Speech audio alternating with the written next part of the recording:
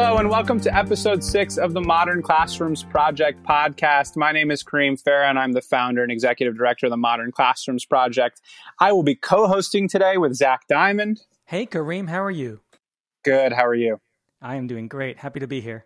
Me as well. And the topic of today's episode is an exciting one, an interesting one, a complicated one. We're going to be talking about building self-regulated learners.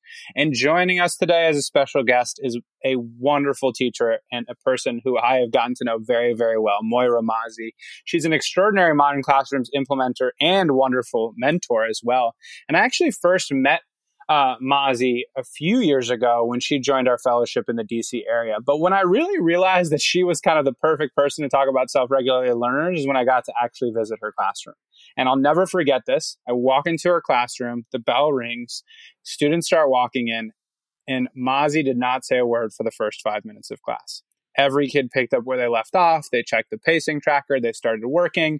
Everyone was comfortable. Everyone was engaged. And I sort of looked around and I was like, what in the world is going on here? These are the most self-regulated learners I've ever seen. And Mazzi must be a magician or something. So it is a joy to have her here. She's going to be a wonderful person to share her thoughts on building self-directed learners. So Moira, can you share a little bit more about yourself, your background, what brought you into teaching, how long you've been teaching, and then also your connection to the Modern Classrooms Project? Yeah, definitely. All right. So I'm really happy to be on the show today. And I'm at West Potomac right now, West Potomac High School in Alexandria, Virginia. I've been teaching there for 4 years. I'm a geosystems teacher. I teach 11th and 12th graders.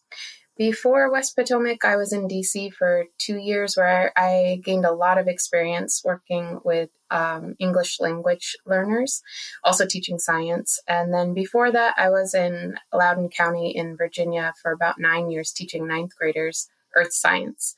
So when I was maybe my second year at West Potomac, I met Michael Carr, who had already started with Modern Classrooms.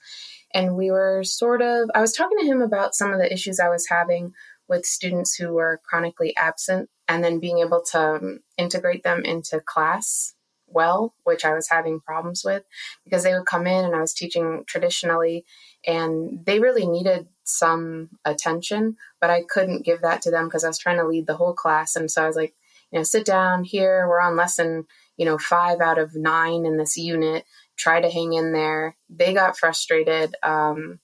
They would give up pretty easily. And then sometimes I wouldn't see them again for, several classes after that because they would come in and try, but it just wasn't working. So when I was telling him about that, he was like, you should apply to Modern Classrooms. So I looked it up and I was like, yes, this looks good. Went through the fellowship in the summer and, It was hard at first. It was definitely a challenge, the fellowship, and implementing it was a challenge at first as well. But it was motivating because I was immediately seeing what I wanted to happen, which was students that needed my attention. I had time to give them attention in the beginning and get them set up. And they were able to find some success because instead of asking them to do the impossible, which is, jump in the middle of a unit when they're already feeling down and not really confident, I was giving them something they could do. And it was like short little instructional videos and shorter assignments. And so they could do those things, then come back and check in with me. So then their days were more successful than they were the previous year. So then I was sold. And so then I've been trying to strengthen my skills and keep the practice up and keep up with the community ever since then. Fantastic. I cannot express how excited I am to have you on this episode. I mean, we could probably cut it right there because that just storyline of your growth and the way you use the model is better than anything I can explain. So I love it. Now, what I want to really dig into today is this idea of building self-regulated learners. I think it's a really interesting topic to think about sort of globally about education and students in general. And then obviously it pertains to the current moment. Now, when I first started teaching, I don't think I ever thought once about building self-regulated learners. And I don't really know why. I don't know if I was just ignoring when people said that to me because I was like, I just need to figure out how to open a lesson and close a lesson. Or it was actually just something that wasn't really reinforced in sort of traditional classroom teaching practices. And it wasn't until I started working with students and had a few years under my belt that I realized that self-regulation is like arguably the most important thing we can teach students.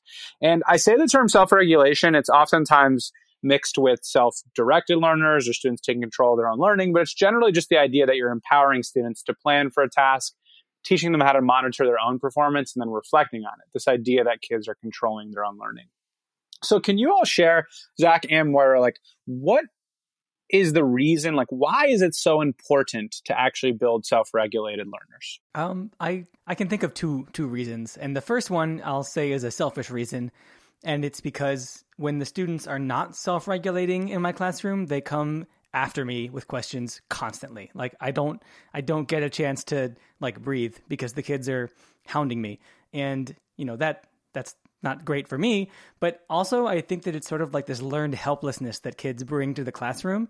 And, Shane was talking about this in the last episode too, where he'll finish his lecture and then like 10 hands are in the air. Right. And so as the teacher, finding ways to help the students manage that whole learning process after the teacher guided learning has ended, is just a time saver for me. And it sort of stops my consciousness from being pulled in so many different directions at once, and so many kids which kid has the most urgent question, that's just a benefit for me. But I think in general, I'm a middle school teacher, and I think that being a self-regulated learner and a self-regulated planner in general is just one of the sort of life skills, the soft skills that we want kids to develop in middle school.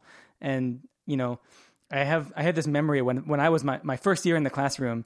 It was my toughest class, and I asked my subject coordinator to come in and observe, and he was like, "Man, those kids, it's like whack-a-mole." And I think back to that. The kids just keep coming, like just so many different things going on. And if you can develop this sort of culture of self-regulation in the classroom where kids can sort of fend for themselves and figure out without the teacher's help what's going on and what to do and how to learn, it's just a more calm and more productive environment. And that's where I'm coming from.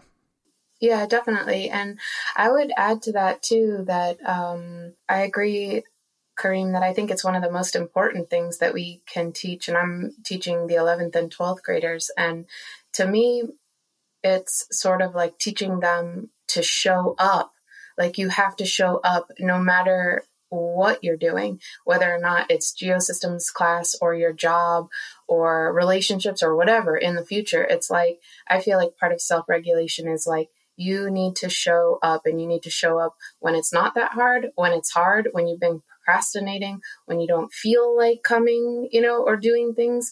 It's sort of teaching these kids, and to show up, and then also teaching them, how to advocate and figure things out when they're getting lost. Yeah. And I mean, what's so interesting is, Zach, you obviously teach the middle schoolers, but Mazi, you and I have taught the same similar grade levels for some time. And a lot of times we taught seniors. And in some ways, that is a unique time to understand the importance of building self-regulated learners because they're about to graduate. And I remember actually realizing this, like, the first time I saw my seniors graduate, and I felt like I had failed them because I was like, I did not teach you all how to be self-regulated learners. And no one is going to teach you this after you leave. Like that is an assumption everyone has about the way you perform once you leave high school. Professors assume you're going to be a self-regulated learner. Bosses assume you're going to be your own problem solver. So it's this like really jarring jump if you don't know how to be a self-regulated learner to go from high school to sort of the real world. And if we don't cultivate that in our students, no one else will, and they're going to have to learn the hard way. And that's really scary. Yeah. I mean, it's funny that you say that. Like since middle school, I can tell you that kids are getting that message to them. Like professors in college, they're not going to sit with you and help you like this. They're going to lecture at you and then you're on your own. That's something that we tell our kids. Yeah. And it just comes to a head, right at the end. It's like, bye. And it's like, oh, whoa. Like I may have taught you algebra too, but I didn't teach you how to study for yourself or, like find out when you're making a mistake and correct. So that's why I think it's so incredibly important. I think you all have echoed that. So talk to me a little bit about the greatest challenges. I mean, obviously this is such an important concept. And oftentimes I think that when an important concept is not being taught, one of the reasons might be that we're not actually paying attention to it. But one of the other reasons might actually be that it's really hard to cultivate, right? It's not something that you can do easily. So can you all share a little bit about the greatest challenges you all find in building self-regulated learners? Yeah, I would say one of, when you say that, the first thing that comes to mind is it takes a lot of time, patience, and consistency on the teacher's part. But one of the probably greatest challenges is that some students, they just, again, by the time they get to me in 11th and 12th grade, they have found a lot of failure. And sometimes they find that that's easier. So it's like, I get these students and they're like, they would rather just fail, or they would rather just sort of kick back and have me tell them exactly what to do. And they sort of aren't yet interested in managing themselves. So that's one of the struggles that I have with some students in the beginning. Yeah, so incredibly true. It's amazing how much conditioning happens prior to kids getting to that, 11th and 12th grade phase. A lot of folks think like, oh, of course, they're the older kids, so they must be more self-regulated. And it's actually like, I'm not entirely sure that's the case. It might even be the reverse sometimes. They've been conditioned to find loopholes, and a lot of times when they don't find the loopholes, have just kind of chronically failed and been pushed forward. So by that time, they're just not even really interested in being self-regulated. Any thoughts, Zach, on this? Yeah, I mean, you mentioned the conditioning, and you kind of took away my answer. Like I mentioned this before, that learned helplessness, and I can see what you mean about it being the reverse and having the older kids sometimes be less self-regulated. But I have to say, sixth graders can be in terms of executive functioning, like they have a lot of development to go before they're 12th graders. And I personally see a difference in terms of the self-regulation, even between my sixth graders and my seventh graders, who I literally had last year as sixth graders. Like they grow up in that 1 year. I mentioned this to you on a previous episode, Kareem, that I had to do like an intervention with my sixth grade class because they weren't able to stay on pace. Right. They were falling behind, and that wasn't the case with my 7th and 8th grade classes. My 7th and 8th grade class, by the way, is mixed. It's both combined together. But so I have that and 6th grade and the 6th grade classes. So I don't know. I think that the executive functioning is something that those kids have to learn anyway. And it is a challenge. I mean, teachers have been looking for ways to successfully build those skills. I don't know for how long, probably forever. Funny, the first thing that came to mind when you asked the question about challenges is actually like, now that I'm teaching in the modern classrooms way, it's not a challenge anymore in the way that I used to think it was a challenge. It was like before I was grasping at straws, like how can I get these kids to do anything without asking me or even do anything at all? And now I just point to the pacing tracker and it's like, look, you're behind, and that motivation to catch back up is enough to sort of push them over the edge in terms of self-regulation. And that has helped me to overcome the challenge of just not knowing what to do. Well, and I think that speaks a little bit to part of the reason why it's so difficult is it's really hard to teach in isolation. You can't just like come into class, especially if you use sort of a traditional format and be like, hey, everyone, be more self-regulated. And students will be like how and when? You know what I mean? Like you're starting class with a lecture usually. We have like 40 minutes to do an assignment. We then submit that assignment. Then we might do a little exit ticket and then we go to the next lesson the next day. It's like, where am I really being self-regulated? That like 30-minute span of time where we're working. So I think part of the reason it's very difficult for teachers to reinforce self-regulation is it has to be deeply embedded in your instructional model. It has to be a living, breathing part of the way you teach. It can't just be taught in isolation. Otherwise, it won't really stick. So let's then talk a little bit about those kids who do struggle with self-regulation. The kids who really like when you give them sort of that unrestricted time to accomplish tasks, they kind of just sit there. And Mazi, I'd love to hear your thoughts on this because again, watching your class was just so fascinating because I saw very few of those kids. And I know that obviously wasn't the case in the beginning. So can you share a little bit about how you empowered most of your students to really take control of the learning experience and some of the ways that you ensured that would happen and how you intervened when it wasn't working for some kids? Yeah, definitely. I would say the year before I joined Modern Classrooms, I was sort of reading a lot and playing around with like the flexible classroom in my classroom. And so I think the year before I hit Modern Classrooms, I had done a lot of internal work as a teacher on releasing control, because I think that's part of it too. Like, we're used to having control over everything in the classroom. So I think I had that step where I was starting to release control.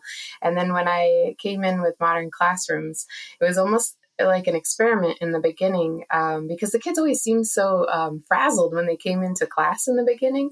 And then I had the experience of having to like walk across, 3 buildings at West Potomac. And I was like, wow, this is actually really stressful what the kids are going through. So I'm like, let me experiment and play around with the beginning of class and see if I do just leave them to their own devices, will they calm down a little bit quicker, and will they even do what they're supposed to be doing?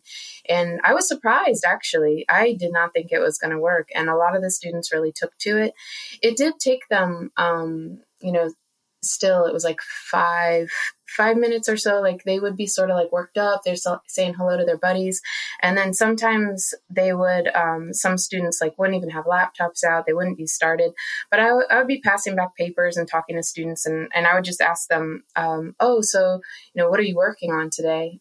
And they would look at me like I was crazy. Like, what do you mean? You haven't told us what to do yet.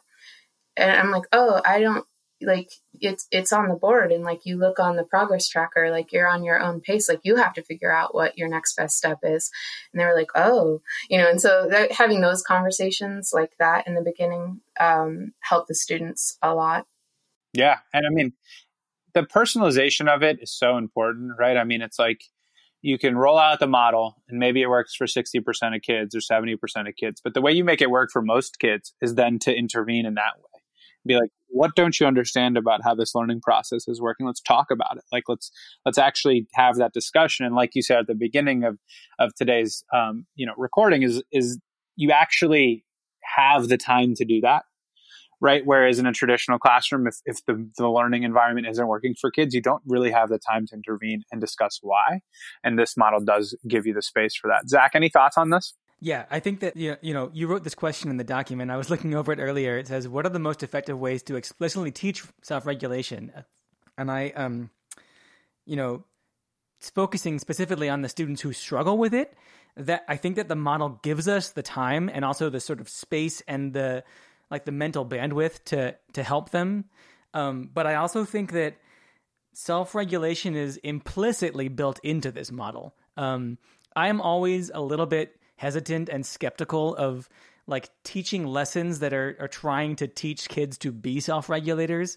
I always feel like when I teach that stuff, it's not authentic, because it's like a teacher telling you how to live your life, right? And I don't like being that teacher. It just makes me feel funny. The thing that I use is the pacing tracker to sort of coach kids in the self-regulation. And I think that like a kid who falls behind is in a place mentally to be told what they can do now to get caught up. And that is a moment where you can sit with them. It's a learning opportunity. You can coach them in the self-regulation that has been lacking. And, just being able to point right up at the pacing tracker and say, here's where we are, is implicitly teaching kids that their actions have consequences, or that they're right on pace, that their actions they're doing it right. Yeah, the thing that has changed my teaching so much, coming from modern classrooms, was the push to do daily grading for the tracker. And wow, that I am sold on it, because it has so many offshoots. It helps the students to stay organized with the tracker, but it's also giving students feedback quickly on assignments that they're turning in. So sometimes the feedback is a correction here, there, and there, but then it's like revise and resubmit. So if they're working, 4 days before the due date, now they have time to actually revise and resubmit before it's due, which is a healthy, good habit to get into, and is going to ultimately lead them to higher mastery and success. But it also helps me to monitor the students. Like, I just feel like I can intervene so much better, and I can get help for them and get supports with counselors and parents and whatever else it is that they need. I'm also able to, with the tracker, I'm also able to send out emails. So like this year, I've been sending out emails midweek, like usually on Wednesdays and Thursdays, good and bad. So I'm like, hey, I noticed that you haven't done anything yet, and it's the middle of the week, and don't get caught in the vicious cycle of procrastination. Like, do you need any help? These are my office hours. So that you're starting that dialogue with them. And then I'm also doing it with the students that are on the high end that have finished everything. Like, wow, like you're doing great. Keep it up. This is the way to work this class. This is the way to get things done. And so I think that that's a really helpful thing. But it's the core of it to me is the daily grading and the progress tracker. Yeah, no. And, one thing that makes me like, there were two things I think I did in the classroom that helped build self-regulated learners. And I think it's similar to what you all are talking about. I mean, the first is to just push a kid to articulate why. I realized that I never did this when I taught traditionally. Kid would not be working, I'd be like, work. And they would maybe take some time off and be like, work harder. And then maybe I'd pull them after class and be like, is something going on? But I found that the model allowed me to just walk up to a kid who wasn't, who's on their phone maybe, or who wasn't doing what they were supposed to be doing. And I'd just say, hey, what exactly are you doing? And they would explain. And I'd be like, is this a good use of your time? And they would explain an idea. And we would just keep having that conversation. Like actually sort of push that conversation to the point where there's common understanding. Where even if I walk away and you're still not doing what you're supposed to be doing, you fleshed out why that might not be a positive decision or might negatively impact your performance. And I think that is such an important step to take for kids, like not just assuming that when you tell them to do something, they understand why they're doing it, and really trying to pull that out in discussions is really, really powerful. Yeah, I think also just to tie this back to the relationships episode and the previous episode on engagement, like they might have a good answer for you for what they're doing. And they might be like, yeah, this actually is a good use of my time, right? And if they say that, I think it's important to take them at their word and understand that might be right for them in that moment. Yeah, no, I 100% agree. I 100% agree. Yeah. A lot of what I'm doing during the day is procrastination education. So I'm like talking to the students about what procrastination looks like and feels like, and then how do you disentangle yourself from that vicious cycle of procrastination, and how sometimes when you get caught up in that loop, how it can affect your thoughts, and then that's affecting your actions, and like how do you get out of that once you're in that hole. This year I have due dates on Sunday night, and so they get stuck in that loop of trying to do things on Sunday, and then they can't finish everything, and then they have things to do for another class, and then it's Monday, and then things are late, and now grades are in, and it's this whole thing. And so it's like trying to help those students to pace out. And I'm like, your mind's going to tell you that you don't need to do this today, or that you're tired and that you have 5 more days, but you have to fight against that. And you have to create your own pace, because you remember what happened last week and then the week before. And that's also a conversation that I have with them. They do weekly reflections as an assignment. And so then I'm able to put comments on their Google Doc. And then it really is like, remember last week and the week before, let's make some changes. And I think that that's really important. Can you talk a little bit more, Mazi, about what these reflections look like weekly? Like, what are you asking them? Yeah, so this year I'm using one, and it has like a sort of a checklist where I'm basically going through and asking them what I'm looking at when I'm giving them a weekly grade. So, did you watch the Ed Puzzle? Did you do your assignment? Did you do the online textbook reading? So I'm going through all of that. Did you try your best this week? Did you understand the lesson? Did you help other people in class? Did you come to office hours? Did you email me if you needed an extension? Things like that are, to me, are sort of like the basic checklist stuff. And then some open-ended questions like, I'm most proud of myself this week because, so the sentence starter of that. And then my goal for next week is, I think that my grade this week should be fill in the blank because I earned that grade, because why? And then the last question I ask them is if there's anything that I should know that's going on with them. And so sometimes some of the really high-end kids are very stressed out. So they let me know that. And then sometimes students are working. Just whatever it is, they have things going on. So it's it's another way for them to communicate that to me. And then I like it because in Google Classroom, then I can comment straight back to them. So again, it's that dialogue. And this is it's enhanced even more when I'm doing this daily. So they're communicating this to me, and then same day I'm communicating back to them, which I just think that when we're doing that, we're modeling how we want the students to be, like we want them to keep up on their work. So I'm keeping up on my work. So I'm modeling to you how to not procrastinate. And I try to talk to the students too about how it's not like you graduate high school and you become an adult and you suddenly don't struggle with these things. Like everybody struggles with procrastination sometimes, and you just have to know yourself, and you have to see the signs, and you have to know what are the fixes to pull you out of that hole. I love it. It reminds me, because one of the other ways that I would help teach self-regulation is this idea of collective reflection. So a lot of times folks would say how do you open class? And sometimes I would, of course, just let kids work.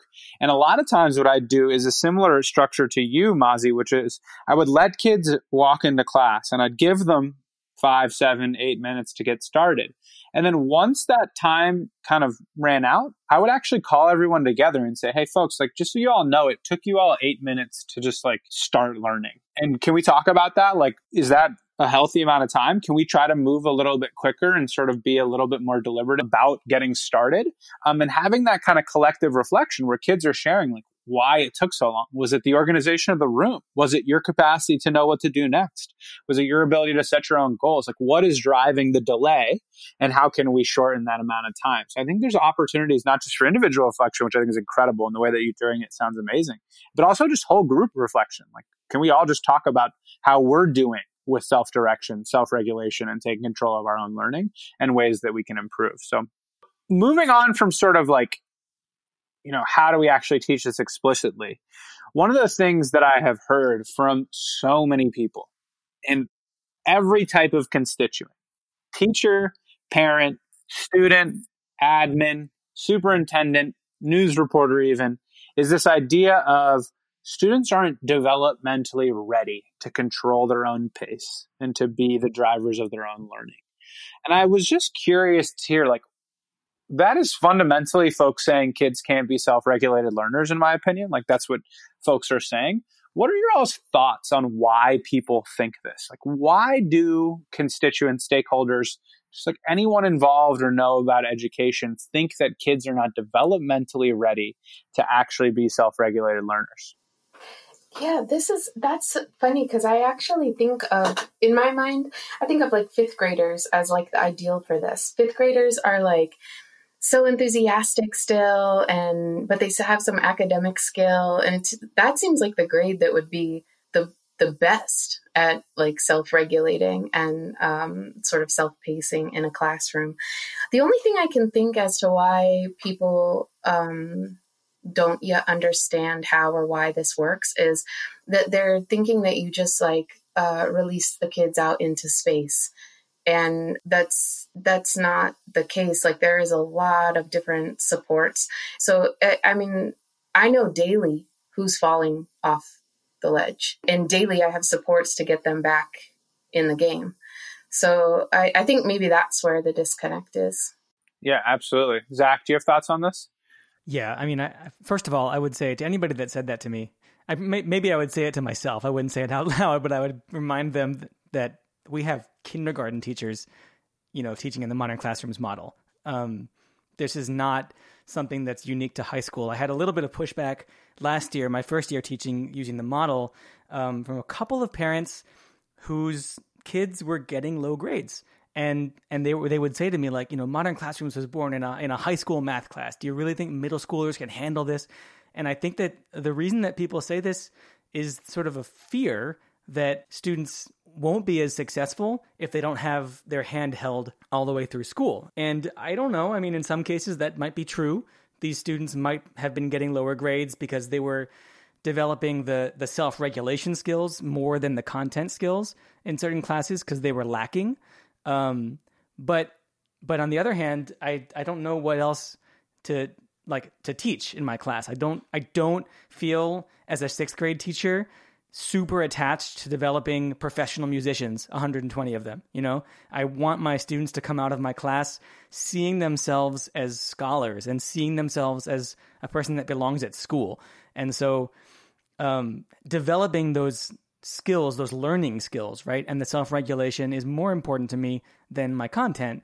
And I don't think developmentally there's the word developmentally suggests to me that it's like it's only for the older kids. And I don't agree. I did mention earlier that I had trouble with my youngest kids in my 6th grade class. And I think that it does fall on the teacher to cater to each class's needs.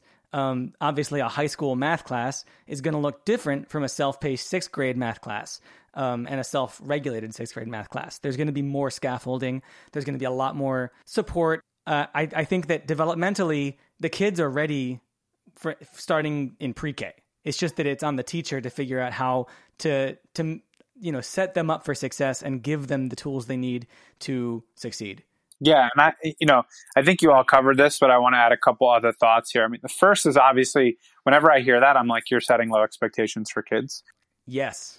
That's probably the most dangerous thing you can do to anyone, in my opinion, is not have high expectations of them. Obviously, if you have too high expectations and aren't, creating the supports for them, then that then becomes destructive. But the notion that you have come into the situation assuming that a kid cannot control their capacity to travel from one lesson to the next for a short chunk of lessons or a half unit, really is at its core setting low expectations for kids. And, one of the other things I think about when I hear that is part of what you were saying, Zach, which is this idea of a fear of failure. And I think that is a growing trend that is really, really dangerous, because you end up focusing on the wrong priorities. You end up obsessing over whether or not a kid can find the arc length of a circle more than you care about whether or not they can actually set goals for themselves, which is so silly when you hear that out loud, right? I care more about the specific skill, chapter 8, lesson 3, how they can solve this problem, but I don't actually care all that much if they can do it outside of this incredibly restrictive environment where they come into class and these 4 walls are surrounded by them and they have all their peers working together. And I think it's very easy to lose sight of the overarching goal here, which is to build self-regulated learners, to build learners that can handle novel environments. When you forget that end goal, then you obsess over content, and maybe your kids will learn a subset of skills faster if you just micromanage everything. But how is that all that productive to the kids moving forward?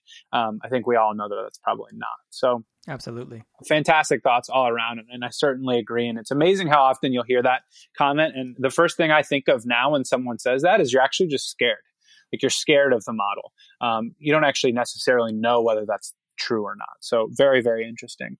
Now, I don't want to close today's episode without talking about COVID, because, obviously you all both are teaching in a remote environment. Educators across the country are doing this, or they might be in person with a mixture of remote.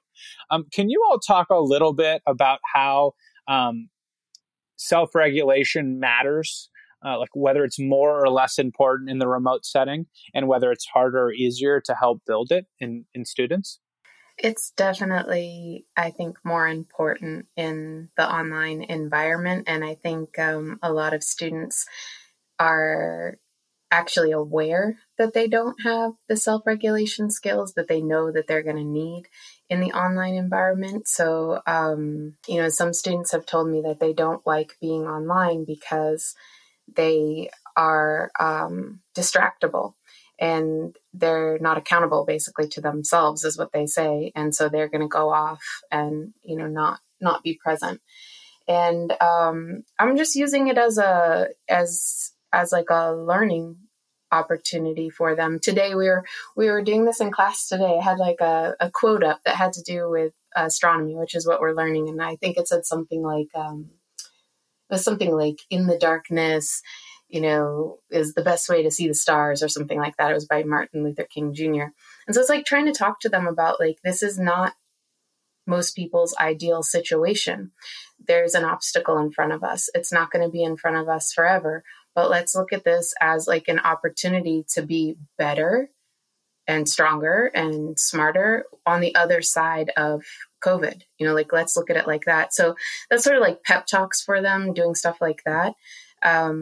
And trying to change their perspective on how they're thinking about the online learning and their own abilities to actually self-regulate. Yeah, that's a great idea to call it out explicitly like that. I'm going to do that with my kids now. Actually, I think I was talking about this before, and we've all sort of touched on this, the sort of learned reliance and the conditioned reliance on the teacher. And obviously that connection is totally absent now, in the sense that a kid who's disengaged now, instead of, acting up or sitting around doing nothing, I have no idea what's going on. And they really, if they're going to be successful, they need to do it on their own. I have no recourse to try and support them the way that I did in the classroom, except to chat them. Sometimes I can't even see what they're doing, and so developing self-regulation skills now, and I have to say again, like using the model to show kids where they are and where they need to be is just it's so important. Like, no, I don't, especially with the younger kids, they need to have a sense of what to do today, next. And I've found that with the model, kids are more successful with that than I could have otherwise expected. Like, it's like kids just start doing what they're doing.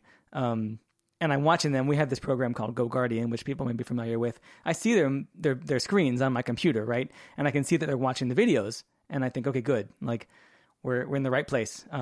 But that took coaching, and I think like students, it is an obstacle. Students are trying to figure this out, and I think that they're a little bit more open to trying school now, that it's completely and 100% on their own shoulders to engage and to regulate their own learning. Maz, you were talking about this idea that, like, in the beginning of when you rolled out the model, some kids would just sit there and you'd be like, what are you doing? And they'd be like, I don't know, you didn't tell me what to do. And you'd kind of be like, well, here's how this class works, and sort of reinforce that. And then you imagine a kid in that same position, but now by themselves at home in their room. And it's like, whoa, you actually have no one to ask right now. Like, you have to figure this out.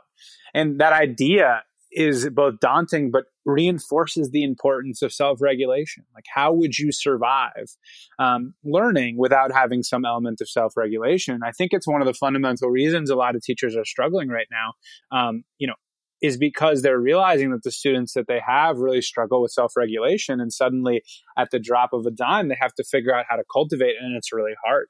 And it's not the fault of any teacher, but I think it's more just a systematic question that everyone needs to ask themselves. Have we emphasized self-regulation enough? And if not, how can we start reinforcing it more over time? I think is so important. Have you all run into any specific strategies that have been valuable during COVID-19 to actually address this fundamental challenge of kids not really knowing what to do next and not really taking control of their own learning? Yeah, I think like day one, I partnered them up so that everybody in class had a partner. I made sure that they had each other's email addresses so that they have like a peer that they could reach out to if they feel like they don't know what's going on. And then, I try to use things where I can monitor them. And then I took an online teaching course through Fairfax County this summer. And they've been teaching these online classes for the last 15 years. And the teacher had really good tips. And one of them was to basically have the kids be checking in some way every 5 to 8 minutes, which blew my mind. I was like, whoa, I was doing every 20 to 25 minutes in the spring. So things like, okay, open this document, open this other document. When you're done opening them, when you have them open, give me a thumbs up in the chat. So always interacting with them that way so that they get in the habit of interacting with you for the whole 80 minutes. That's how long our classes are. That they're not just logging in and then, kicking back and taking a nap or something. And that's been really helpful. And then monitoring them on their individual Google Docs as they're working. And really just checking in with them, having them unmute if they're having problems getting into their specific document, helping them figure out where it is in Google Classroom, but just really staying interactive with them throughout the whole class. And then we use Pear Deck and we can see what they're doing. And then on top of that, I think the other thing is you just have to have a quicker response time all around. When kids are emailing you, you have to be on top of that because they do just feel left out on a limb somewhere. And so you don't want to leave them out there too long and let them get frustrated. And then And then I've been calling home. So sometimes like I'll just call home and I'll talk to mom or dad and just say, hey, can you pass the phone to your son or daughter? And then I'll talk to them and walk them through, where they need to go in Google Classroom to get whatever it is that they need. I mean, they have a lot, just like teachers, the students have a lot of new information being thrown at them as well. And so I think sometimes we do have to baby step them through certain things. But that's, again, where I'm saying like the tracker is coming in so handy, because I know out of I think I have 125 students this year. I have 18 people on a list that I have like on high radar. And those are the people that I'm like calling home, that I'm baby stepping through things, that I'm checking in with a counselor, that I'm checking in with a student daily. I'm sending them to-do lists on email. Like I'm just real like hands-on with those 18 students to make sure that they stay with us. I love it. I think it's so interesting too. This idea of individual touch points is so important. Like, how can you ensure that you're constantly having individual touch points? And it also reinforces the need for asynchronous learning, because there's no way for you to engage in a bunch of touch points if you're constantly running synchronous sessions. Mm-hmm. There has to be that balance. Otherwise, you're stuck running a live session. Then as soon as the live session's done, like class is over, a bunch of kids might be lost, but you just don't have the energy or the time to be able to address those needs. The only way you can be responsive as an educator is to ensure that you've built learning environments that craft space and time for you to do that. So I think that's fantastic. Zach, any additional thoughts on some cool strategies during COVID-19 and remote instruction to do this? Yeah, I have 3 that have worked really well for me. The first one is, I mentioned it already, is GoGuardian, which is a service that my school pays for. I don't know how accessible this is, but another one is called Hapara. It's basically a Chrome-based service that lets the teacher see like the screens of every student in their class. And I don't use it. Kids kind of feel like it's an invasion of their privacy, but I really use it just to chat with them. It has a good chat feature, and it lets me send announcements to the entire class as well as chat with individual students. And it's good also if you can see that a particular kid has been watching like YouTube videos for the entire class. I do what Kareem said, which is like, okay, you spent this entire class watching these videos about Minecraft. Was that productive for you? Like, are you happy that you did that? Or do you feel good about that now? And sometimes they say yes, and sometimes they say no. The second one is to chat with them, sort of over all other means of communication after the sync session. Tony Rose mentioned this a few episodes ago, but these kids, when we say that they're digital natives, that's kind of a weird thing to say, but I do think that chat is like a very comfortable, familiar format of communication for them. And chatting with the kids, we use Google, like the Google Suite. And so I have Hangouts open, and I have 13 different Hangouts going at the same time, which is, a lot, but the chat like modality of communication is really, really great. And it makes it feel more like we're responding to the situation and treating it like what it actually is, instead of trying to replicate like a classroom discussion. It works now. I find that chat is really helpful. And the last one is, I actually saw this on Twitter. I think it was Edutopia tweeted out like a profile on a teacher, and he had this idea, which was to, after you finish the synchronous session, to just stay on Zoom and let kids mute the Zoom call and just continue to be on Zoom and just hang out with the kids on Zoom while they're working. It's not a synchronous session anymore, but Zoom is still open, and you're there for them if they have a question, just like you would be in the classroom. And another cool thing that I've been doing with that is, in the case of a kid that I would want to pull over to my desk maybe to revise something or check in with them about something, I'll just put them into a breakout room by themselves, and I'll go with them. So it's just the 2 of us, or maybe like 2 or 3 kids and me in a breakout room doing a check-in, and we're all still there on Zoom. Like, we're not really like interacting as a class anymore, but it's just sort of like the teacher is present now. And it's, in terms of self-regulation, it's sort of like, if I need the help, the teacher is still there. And I think that gives kids a little bit of sort of like a cushion. Absolutely. Zach, can you talk a little bit more about GoGuardian? I've never heard of that before. Yeah, so if you log on to the webpage, when I log on to the webpage, what I see is every student on the screen, I see their name, and then there's like a 1 inch by 1 inch little box that shows the screen of their computer. And it updates. My students always like talk about video game frames per second, right? Like 60 FPS and all this stuff. And I'm like, yeah, GoGuardian is like 1 FPS. It updates really slowly, but every second or two it updates and it shows you what they're actually seeing on their screen, which if they're watching a YouTube video, I can watch the YouTube video from my side. And if they're doing their work, I can see that they're doing their work. Like I can see them typing in real time. It does update fast enough to see what they're doing in real time. And again, like I think that a lot of kids view that as an invasion of their privacy. Because I'm just watching their, if they're sending an email to someone and they think it's private, I can watch them typing up their email, which can seem kind of creepy, honestly. But I'm very explicit with them that I'm not trying to watch them. I use it to chat with them more than anything. But it's interesting because some kids will be working on, I teach music. And so some kids will be working on their song and I can see them working in GoGuardian and they don't know I'm watching them, but I'll send them a chat in GoGuardian and be like, oh, I can see what you're doing. That looks really cool. I'm curious to hear what it sounds like. And then they're like, oh, thanks.